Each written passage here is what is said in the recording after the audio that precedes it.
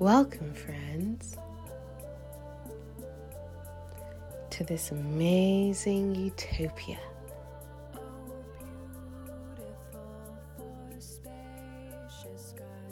Slavery has ended, and all is well. And in this quiet little town called Tulsa, African Americans gleam in their self-made haven. But you know the saying, nothing good lasts forever. I hope to explore why this idyllic town, this utopia for blacks, was brutally destroyed in this supposed land of opportunity.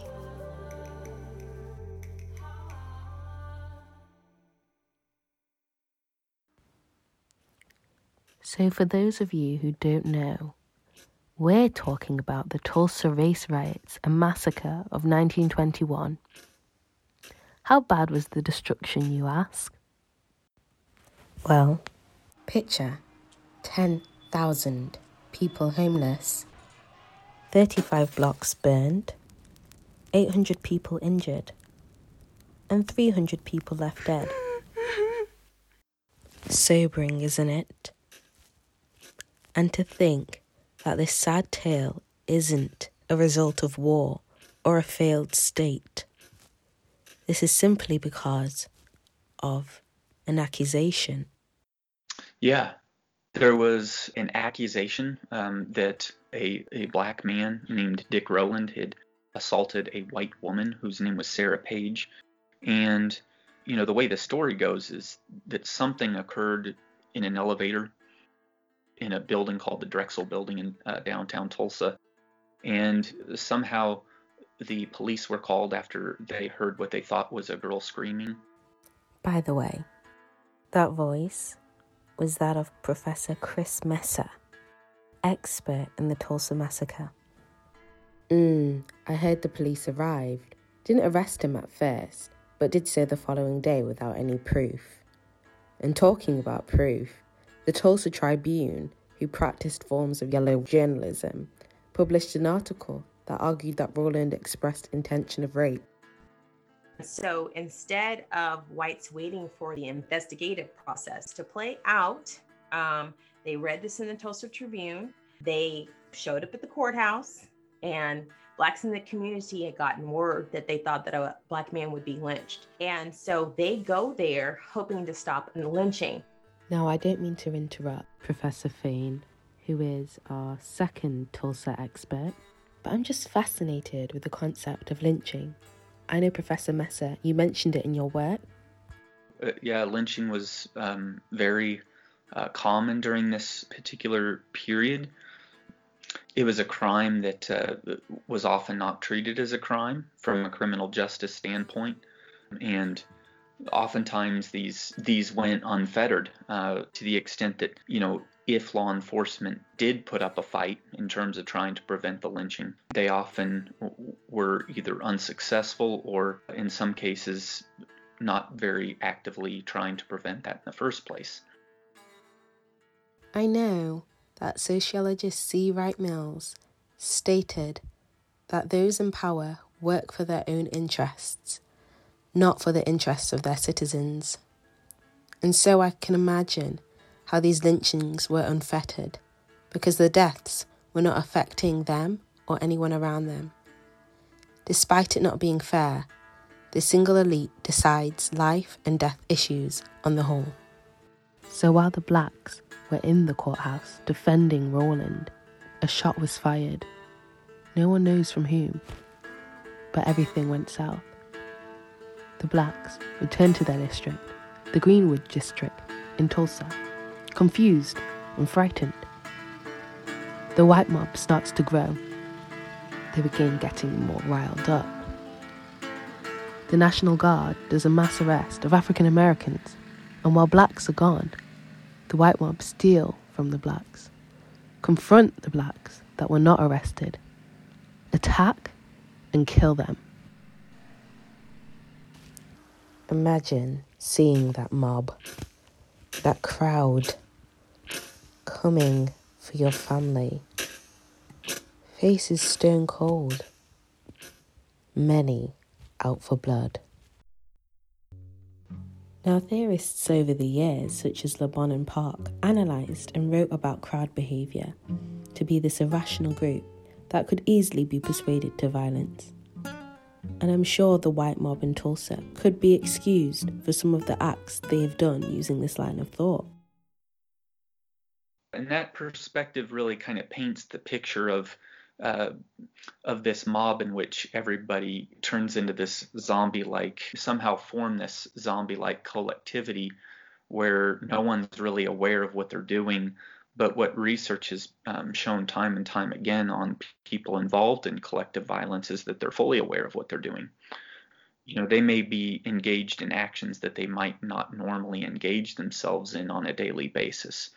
So there's something about this larger group context that influences individuals, but that's true in every group context.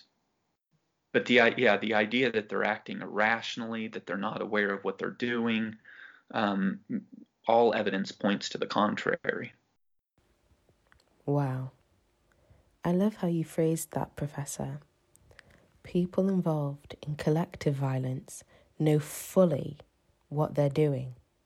I mean, to criminally convict someone of a crime, you have to demonstrate 2 points.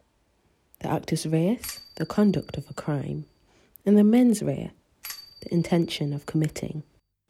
So we know there were actions of libel by the Tulsa Tribune, theft and murder by the whites, and unlawful detention, which all are conducts of crimes that were committed.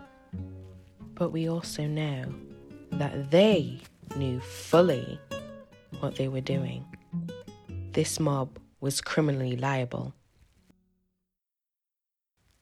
Professor Fain, I know your research provides more insight as to why the white mob showed intention and motive. Could you elaborate? So you already have this white resentment of the prosperity.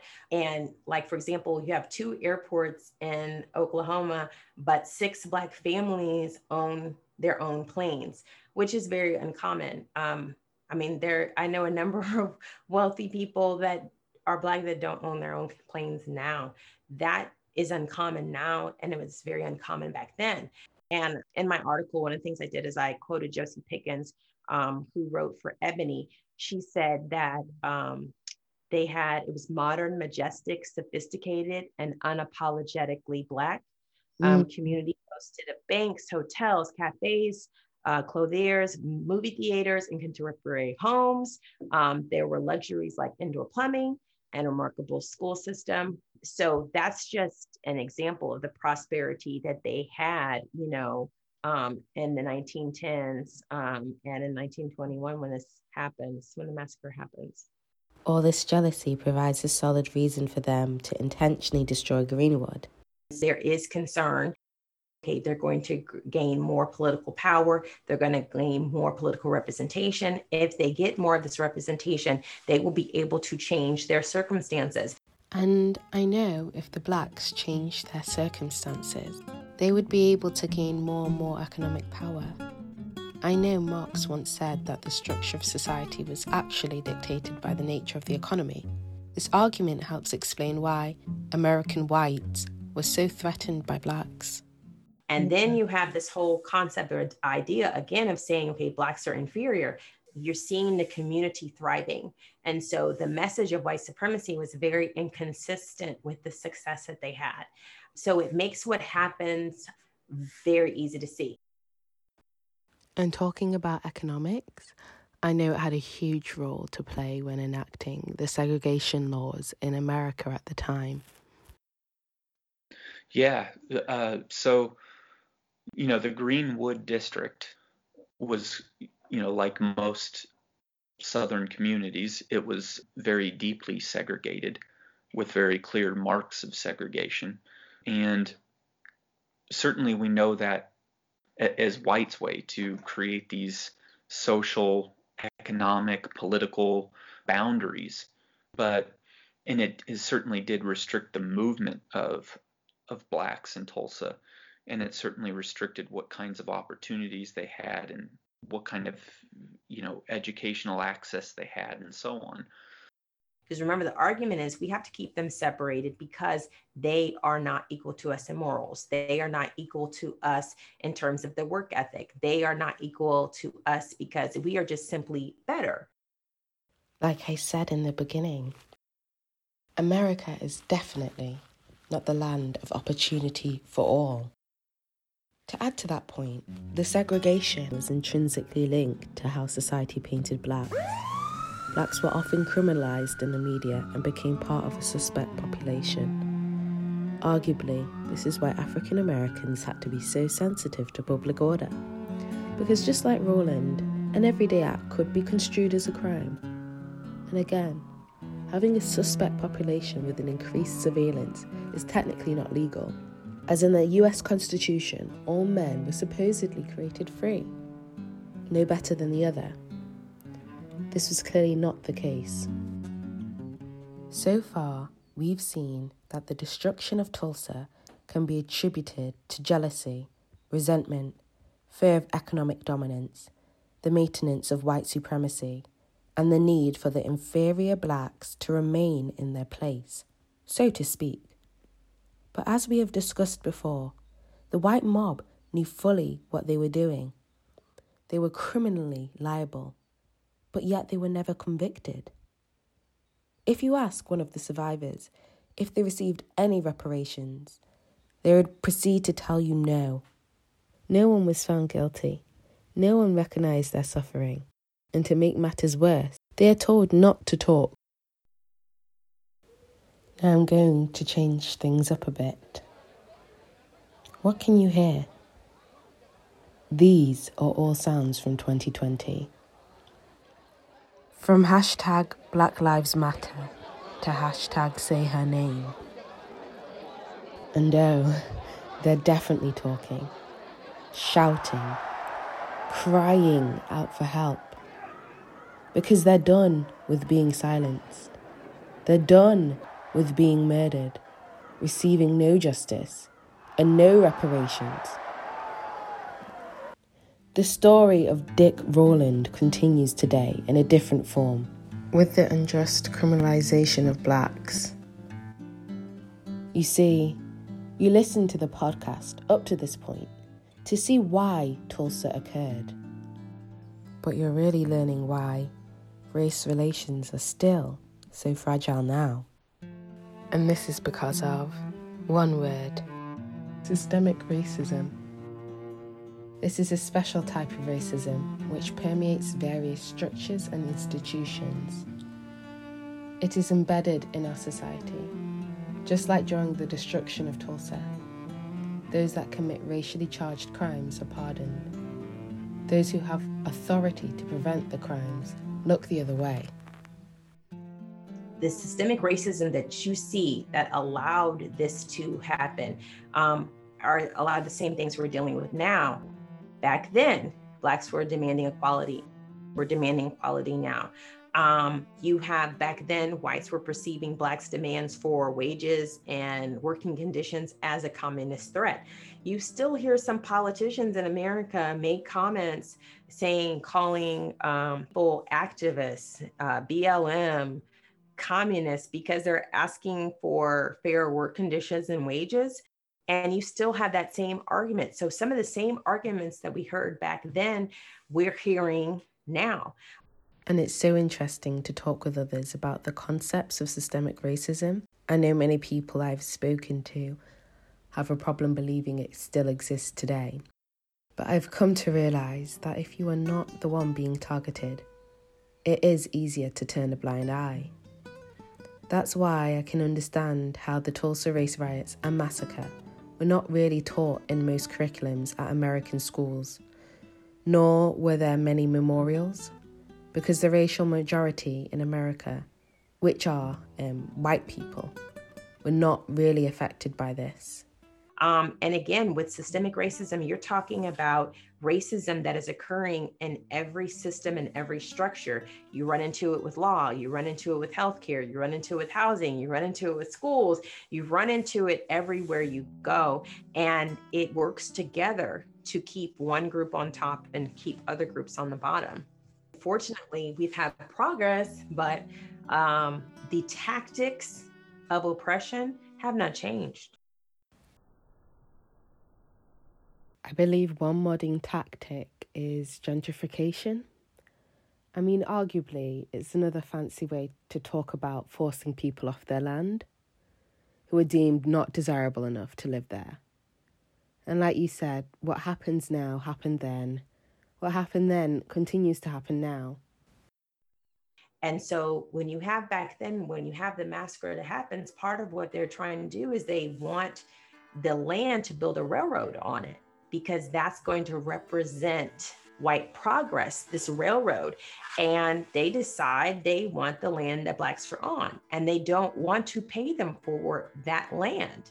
And so when this incident happens, it allows an opportunity basically to get that land, and to get that land at a very low cost, because many Blacks that even though everything was destroyed, they were not really able to get a good price for that land, versus if their house had been on it and their property had been nice. And a lot of them probably wouldn't have sold anyway.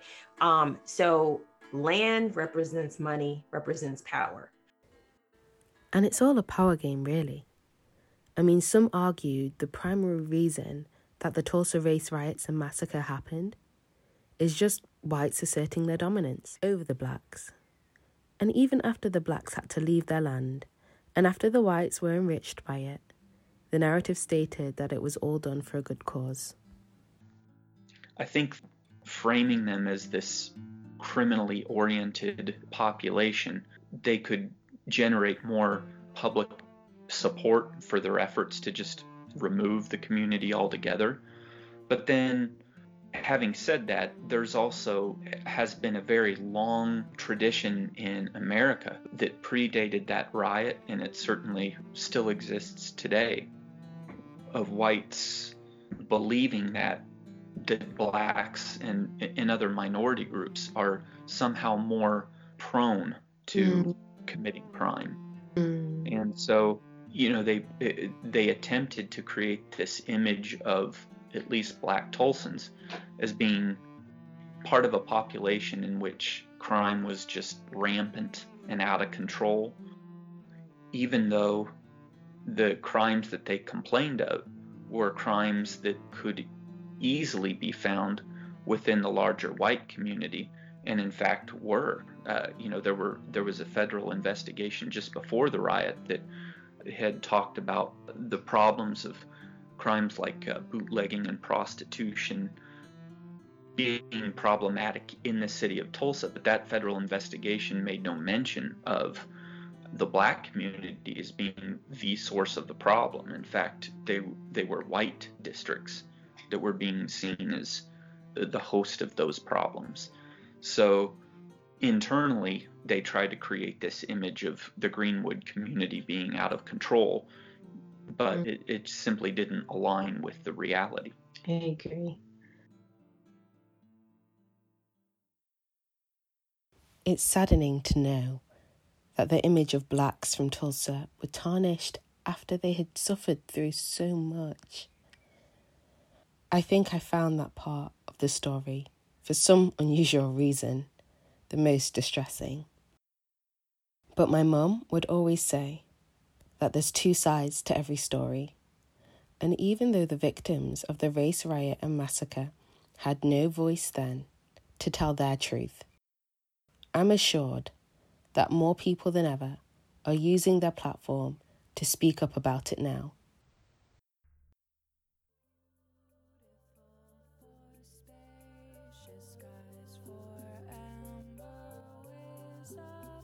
Well, I'd like to thank my two experts for helping me uncover the horrors of Tulsa and for learning about the resentment, racism, and rage that acted as a catalyst. It's good that we can speak about such a timely topic, since we know that the factors that influence Tulsa continue to happen today, even if not to the same extent.